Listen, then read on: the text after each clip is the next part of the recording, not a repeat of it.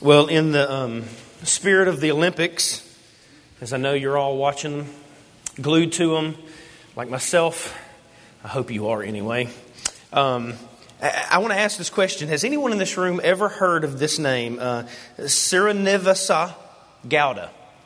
Anybody ever heard of that name? Well, me neither. Me neither until this week. I had never heard that name until I read an article this week. And this individual ran 100 meters in 9.55 seconds. Now, right now you're thinking I'm talking about the Olympics, right? I'm not. This is what's so interesting about this person. He is a Kumbala runner, right? So this is the guy. This is the man, 100 meters in 9.55 seconds running by these big bulls. And so a lot of you may be like, well, hey, if big bulls are running beside me, I probably could do that as well. But nonetheless, so this is this guy. Now, there's another runner that I want to pop on the screen and ask this question. You ever heard of this guy? Usain Bolt, right? All right, so first guy, nobody raised their hands. How many people have heard of this second guy? Raise your hand. Everybody. He ran the 100 meters in 9.58 seconds. Now that's fascinating now that you're starting to calculate the numbers. I didn't put those up there incorrectly. That is the legit numbers. You read those correctly. One is a construction worker from India and one is a track runner from Jamaica. One remains largely unknown to the world. Caveat, because he still hasn't showed up. India is trying to get him to come over and run on their track. But the other one, almost everybody knows the second individual. So here's my question. Potentially, the only thing standing between the top guy and the second guy in going from good to great, there's only one potential thing, and that being the training and the publicity that the second one has received. Right? So, I mean, we look at this and we go, this is... Everybody knows of the spectacular, amazing Usain Bolt. And now I wonder, well, what if this guy, who obviously is pretty dadgum good, if you're running through a muddy, it's called a paddy field, P-A-D-D-Y. As a matter of fact, I see a bunch of you looking it up on your phone right now to make sure I'm not crazy. All right? If this guy can run through this muddy paddy field, what could he do if he just had the same training, the same information, everything that Usain had at his disposal? If he just had that, what could make him great? Right? Now, I throw that up there because today I think that's exactly where the text is going to take us. It is one thing to know the saving grace and the goodness of Christ. That's one thing. It's a whole nother thing to experience the fullness of joy that is greater than just the goodness. There's a difference in just being saved and being saved. It's two totally different things. One's good and the other one is great. It's more full. It's one thing to see the grossness of our sin and understand the restoration and the righteousness in Christ. And it's a whole nother thing to experience the greatness of Christ that we can have on a daily, every single moment by moment basis. It's two different things. It's just a whole nother level. And what Paul's going to show us today is that the good Christian experience can indeed become a great Christian experience. And sometimes the only thing that we need to get from good to great is just the information and the training and that next level, just like Usain has received. Let's go ahead and get him off the screen, lest we all continue to daydream about how fast these guys are. And I know, some of you are writing down, you got his name written down, you're going to research. Go research that cat later. It's pretty phenomenal. Well, here's what Paul's going to show us. He's going to show us in 2 weeks. Chapter 3, verses 1 through 11 of Colossians is going to say, okay, to become great, here's what you need to put off. You need to put off certain things that are slowing you down. And it's going to be that Christ is supreme. I just gave it to you. Dadgummit. What is the key word for all of Colossians? Christ is supreme. Yeah, you should have learned that by now. We're 7 weeks in, right? So it's going to show us that He's supreme over wayward passions. Next week, verses 12 through 17, He's going to say not only do you have to put off some things to experience the greatness of Christ, but you have to put on some things as well. That's coming again next week. It's going to show us that He's supreme over worship.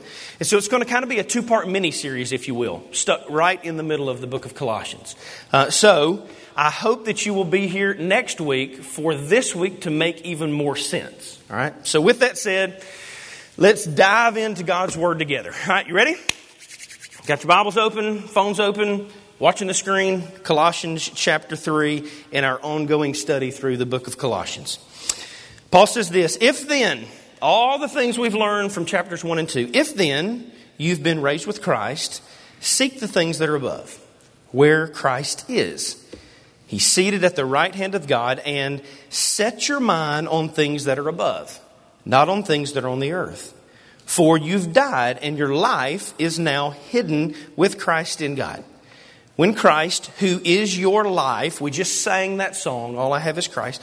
When Christ, who is your life, appears, then you also will appear with Him in glory. Good to great. Good Christian experience, great Christian experience. Number one, I think we can see from this text that the great life is fixated.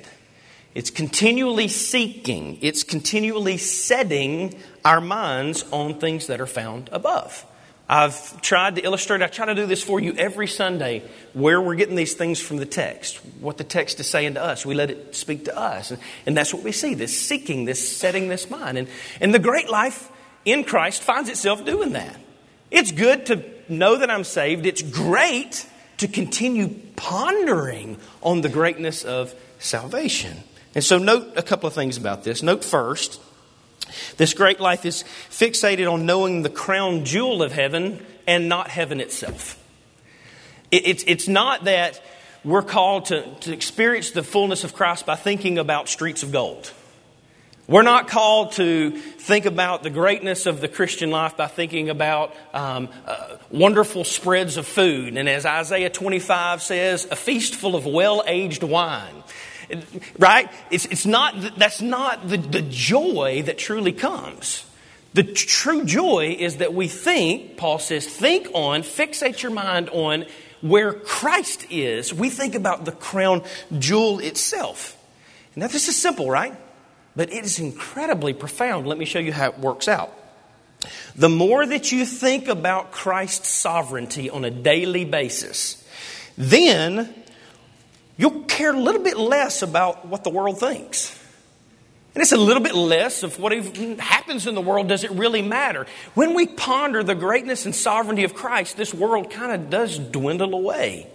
It's just, so when that big life change is coming in your life, and you're all freaking out, right? Not freaking, you're freaking out, all right? You are worried to death about that life change coming.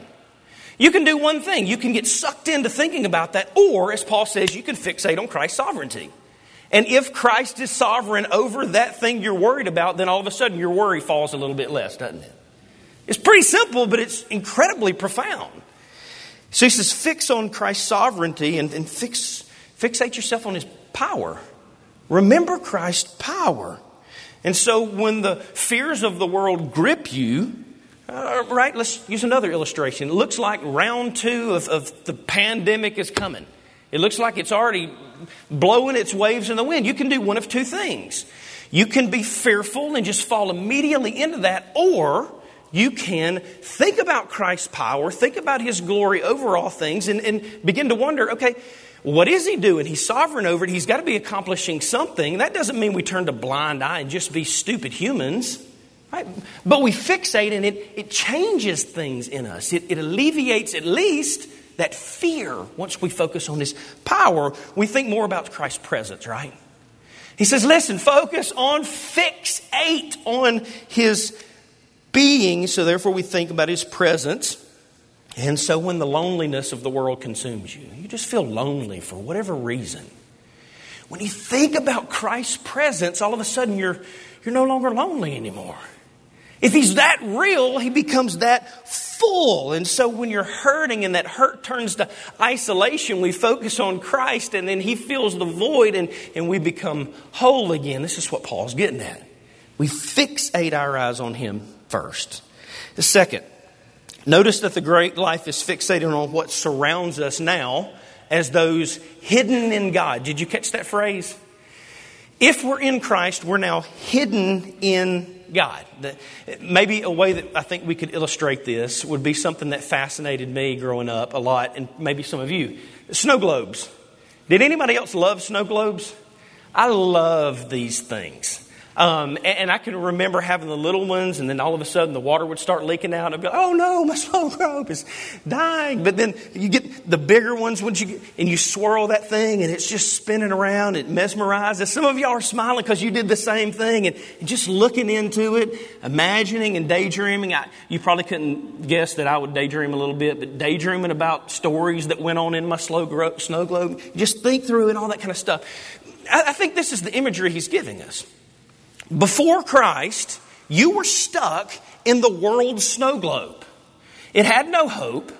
All you could do was spend your money to find some form of identity. Not spending because you need, but spending because you're trying to find something to satisfy.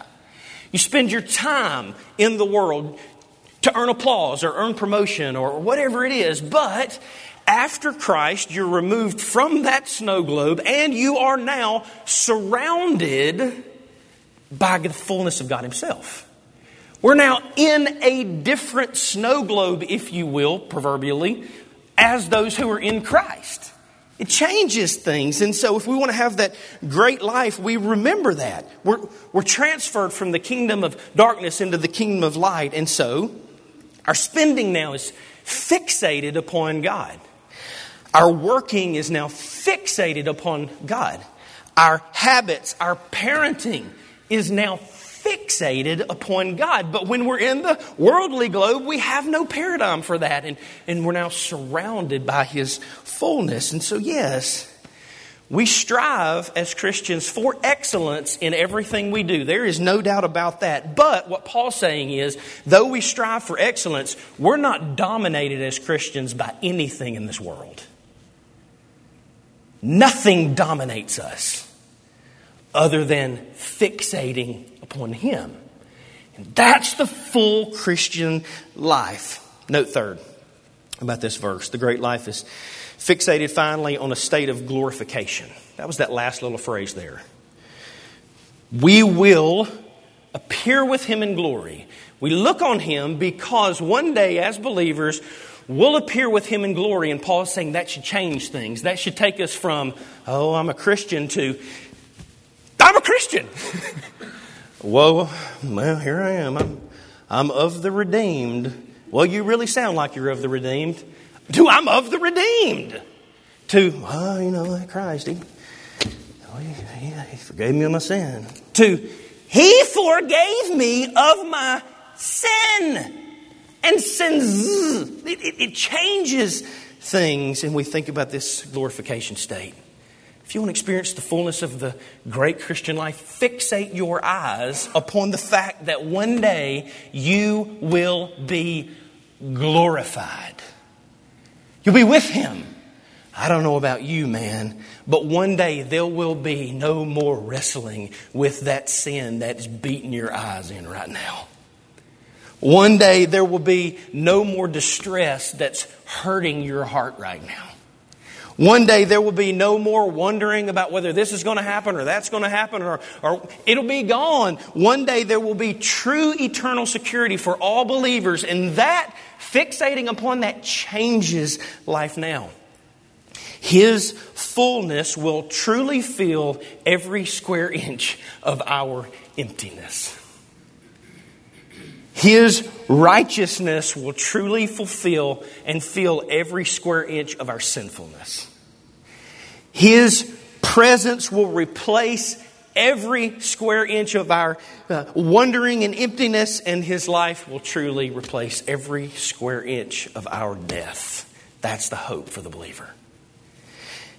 Matt Tootle, I almost said God rest his soul, Johnny. And he's not dead at all. But he did leave us and move to Birmingham, which God rest his soul. Rest in peace, Matt Tootle. Y'all going to text him today and tell him to watch this. Yeah. Please don't. He did hear it. He's our FBI agent. So anyway, Matt, you're listening right now. Way off track. But he used to always talk about this. They would talk about pothole fixation in training for motorcycle cops. And so in the training, what they would train is this. Hey, you don't want to look ahead at the pothole. Because if you look at the pothole, you're going to become fixated on it. You're going to set your mind on it. And your eyes will naturally draw your hands to the same place. And so if you fixate on the pothole, you're going to head that way. But what you need to do in motorcycles, especially when you're driving and chasing somebody or whatever, is you need to look ahead. And if you look ahead, that's going to steer you in the right direction that you need to go. And I think that's exactly what Paul's saying. If you want to experience the greatness of the fullness of the Christian life, where are you fixated on? Are you fixated on the current situation? Are you fixated on your current struggle? Are you stuck there? Or are you looking ahead to the glory of Christ, the hope of Christ, everything that Christ has accomplished, the fullness of Christ? That's where Paul's getting at. So if you go, man, I just don't feel the fullness of Christian joy. Well, Paul's saying, why? What do you have your eyes fixated upon?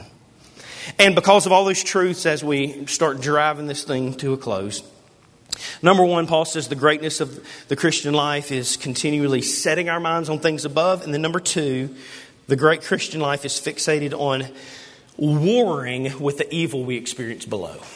The two go together. Fixate our eyes and then war on the evil that we see below. Let's look at verse 5. And this will conclude our text for today. So, because of all that, therefore, put to death what is earthly in you. Sexual immorality, impurity, passion, evil desire, covetousness, which is idolatry.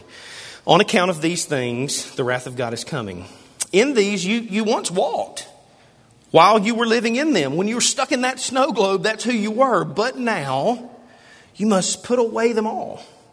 Put away anger, wrath, malice, slander, obscene talk from your mouth. Don't lie to one another, seeing that you've put off the old self with its practices and have put on the new self, which is being renewed in the knowledge after the image of its creator. So fourthly, the great life is fixated on a very real heart war.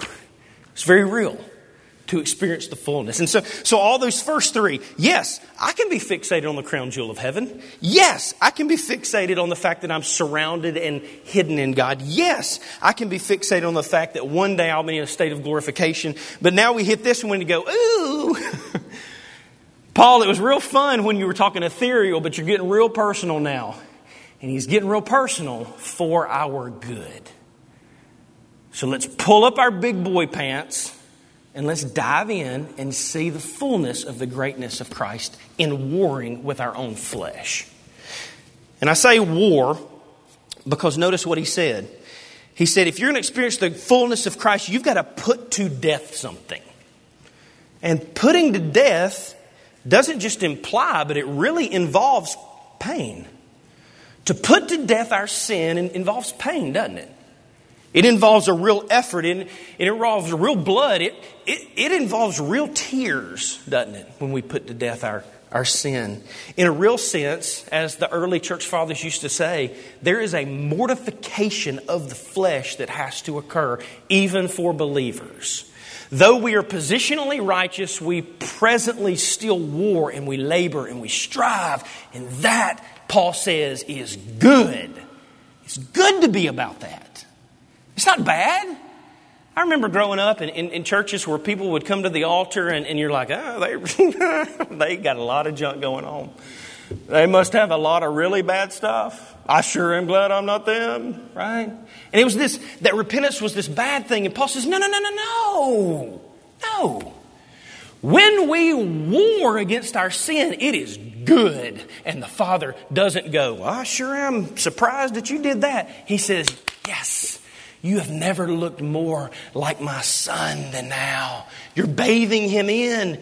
You're trusting in his righteousness. You're confessing your sin. You're putting him on a pedestal. You're lowering yourself. And the Father smiles in those moments. And that's what Paul says. So I won't spend a ton of time on it, but I say war because there's a putting to death. But I say it's a heart war because all evil does stem from the heart.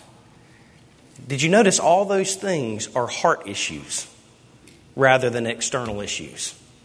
Now, they bleed themselves out to external issues, but the great full life wages war with sexual immorality.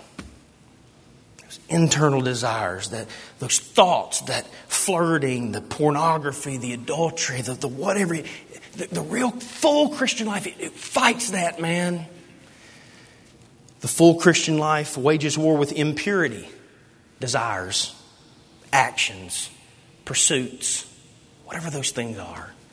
The full Christian life wages war with our passions, what we crave, what we're passionate about. It wages war against that. Hey, let's throw the level ground at the foot of the cross. All of us are born with gross, twisted cravings. All of us. And some of your cravings are different than the person to your right or your left and the person in front of you and behind you. But everybody's born with warped cravings. And Paul says the mark of the full Christian life is not that you don't have the warped craving. It's that you war against it. That you fight it. All of us have to fight something. He wages war with evil desire, he goes on to say. That vengeance, that hatred, that angerness, that bitterness, that wanting bad to happen to that person because, as we all know, they deserve it. Come on. We deserve it too. We wage war with covetousness. That jealousy that we don't have that thing or that something. It's what we fixate our hearts on because we believe Christ is not enough. Christ is not enough, so I need the mastercraft. Need the mastercraft. Which may be true. I need it. No, I don't. I'm just jealous that I don't have it, and I think that it will fill a void in my heart that Christ is not filling. Wage war against that, he says. Wage war with the anger. Not the external anger, but the internal boiling, right? That not letting go, the festering anger over something that has occurred. Wage war with wrath. There he goes. Lest you thought it was okay to just spew it out. He says, wage war with the internal anger, but also wage war with the fact that sometimes that erupts outside like a volcano. Wage war against wrath. Wage war with malice. Rejoicing when misery does indeed fall on somebody. Wage war against that. Wage war against slander. Hurtful, stinging talk that makes us feel oddly better about ourselves as we beat down the other person. Wage war with obscene talk, abusive, condescending, manipulative speech. Wage war against it. Wage war with lying. Wage war against what not honest. Wage war for what is truthful. Wage war with deception for whatever reason we're being deceptive. Wage war to put on the new self. That's what he says here. But for that one, you got to wait till next week. Because we're not putting on this week. We're putting off. Next week we will put on, but this week we put off. I'd be willing to bet that you couldn't watch 1 hour of TV and not see all 11 of these things manifested before your eyes. Heck, I'd be willing that you couldn't watch one of those weird perfume commercials and not see at least 6 of them. You know what I'm talking about? Like the man walks out with a line and all of a sudden he licks an apple and then he shoots an arrow and then they're like, Chateau de Bleu. You're like, what did I just watch? And why do I want to buy your cologne? It's bizarre. You know, okay, Danny, straighten me out, brother.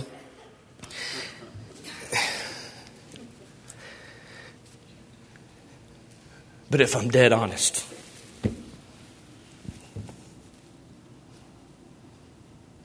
I couldn't look 1 second in the mirror and not see all 11 in my own heart.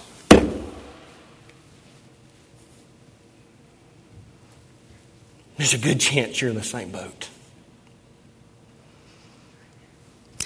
Listen, you were born into a warped, twisted, sensualized, erotic world, but that is not your home. And if you want to experience the fullness, fight it. Fight it. Sometimes it may whoop your...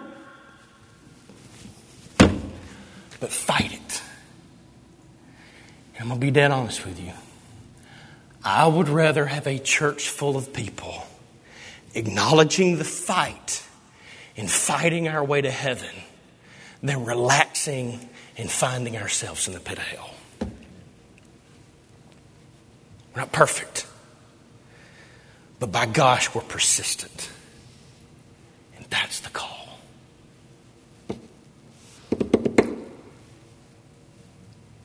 So we can walk in grace.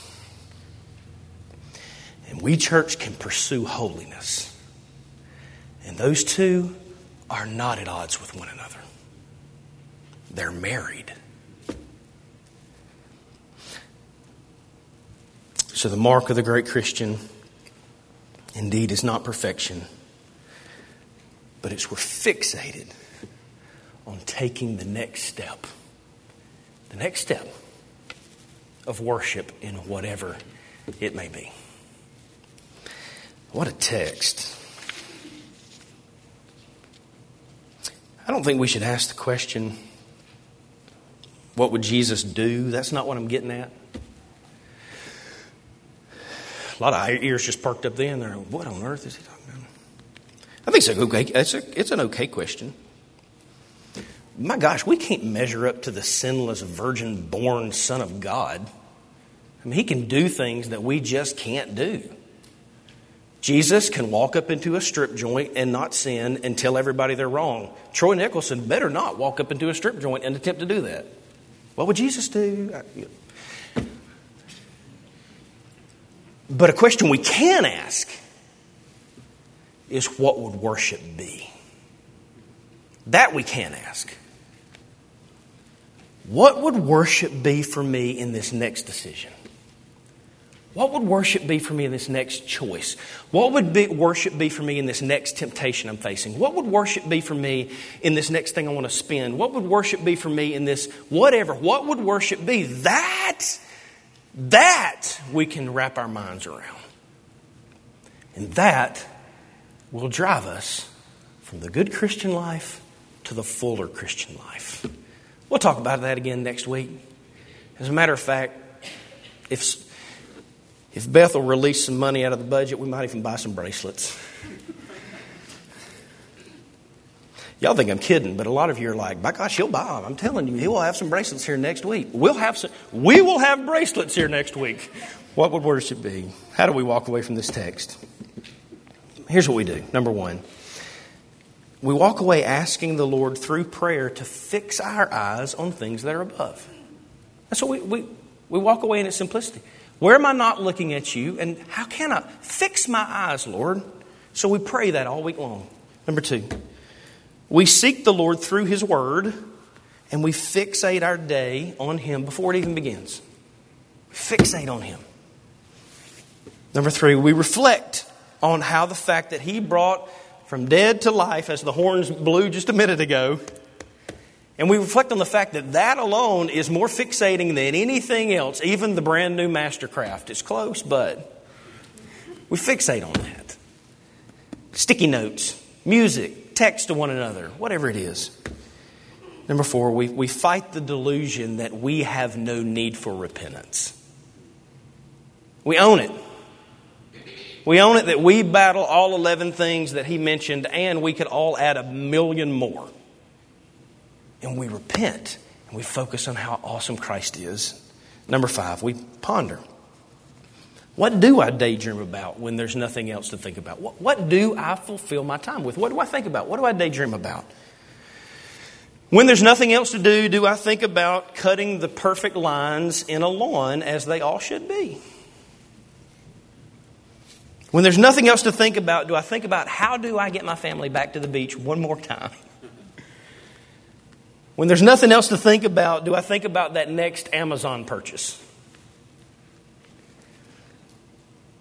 When there's nothing else to think about, do I think about that next shooting house that I need to build? Now, y'all know that ain't me because I'm going to climb up in them mugs. They are too cold. Do I think about the championship game that was so awesome? Do I think about that next piece of chocolate cake? What do I think about? There's nothing else to think about. Because the truth is, we're all the rich young ruler, right? You remember the rich young ruler? He comes up to Jesus. What do I got to do to enter heaven? He says, go give away your stuff. No big deal. He goes, whoa, I don't know about that. We're all the rich young ruler. And Paul is saying, think about that. Contemplate those things that you hoard in your heart over and above Christ. Of course, listen, you can go to the extreme in all this. There's no doubt about that. But the fact remains, Paul is clearly pushing us to mature and grow up in our fixation upon Christ, isn't he? That's what he's calling us to. And the implication of all of it, band, come on back up, is if we can set our minds on things of the earth, then we can indeed choose to set our minds through Christ on things that are above. That's the call. So, church, let's not settle for good when there's great to be had. That's the call. Hey, let's pray together. Well, Lord, again, thank you for your text.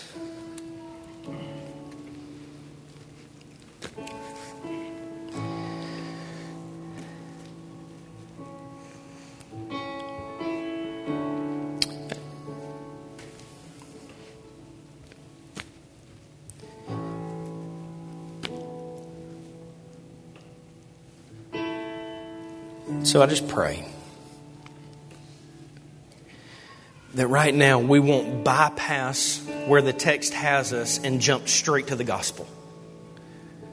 It's coming.